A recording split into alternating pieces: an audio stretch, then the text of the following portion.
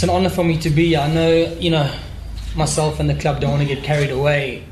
It's only 4 league games and I think 2 cup games into the season, and it's very early. But from the club's point of view, we've got off to a good start. We know there's a very long way to go, and for me personally, it's a great achievement. I believe I'm the first SuperSport player to have won this award, so hopefully it's the first of many.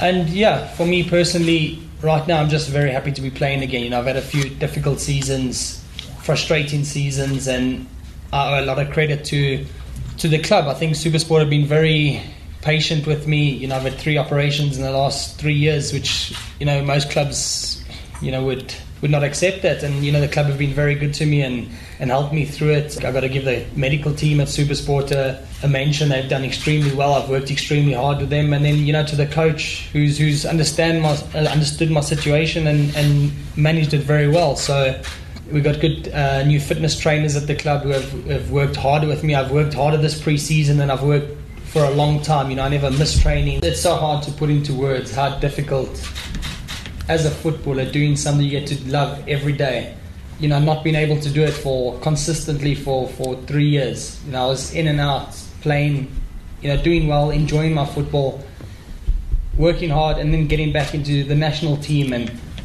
I need to know that you're going to go for another operation. It's I don't know if heartbreaking is the word, but it's extremely disappointing that you work so hard to do something you love and you just can't do it freely.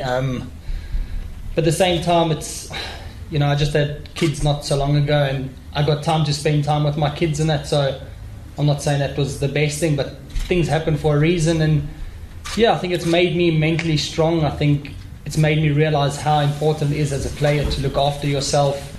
Right now, I'm just extremely happy. I've had both my groins operated on, and I feel as good as I've felt since I was maybe 21 years old. So I got 2 new groins, and I'm ready to go again.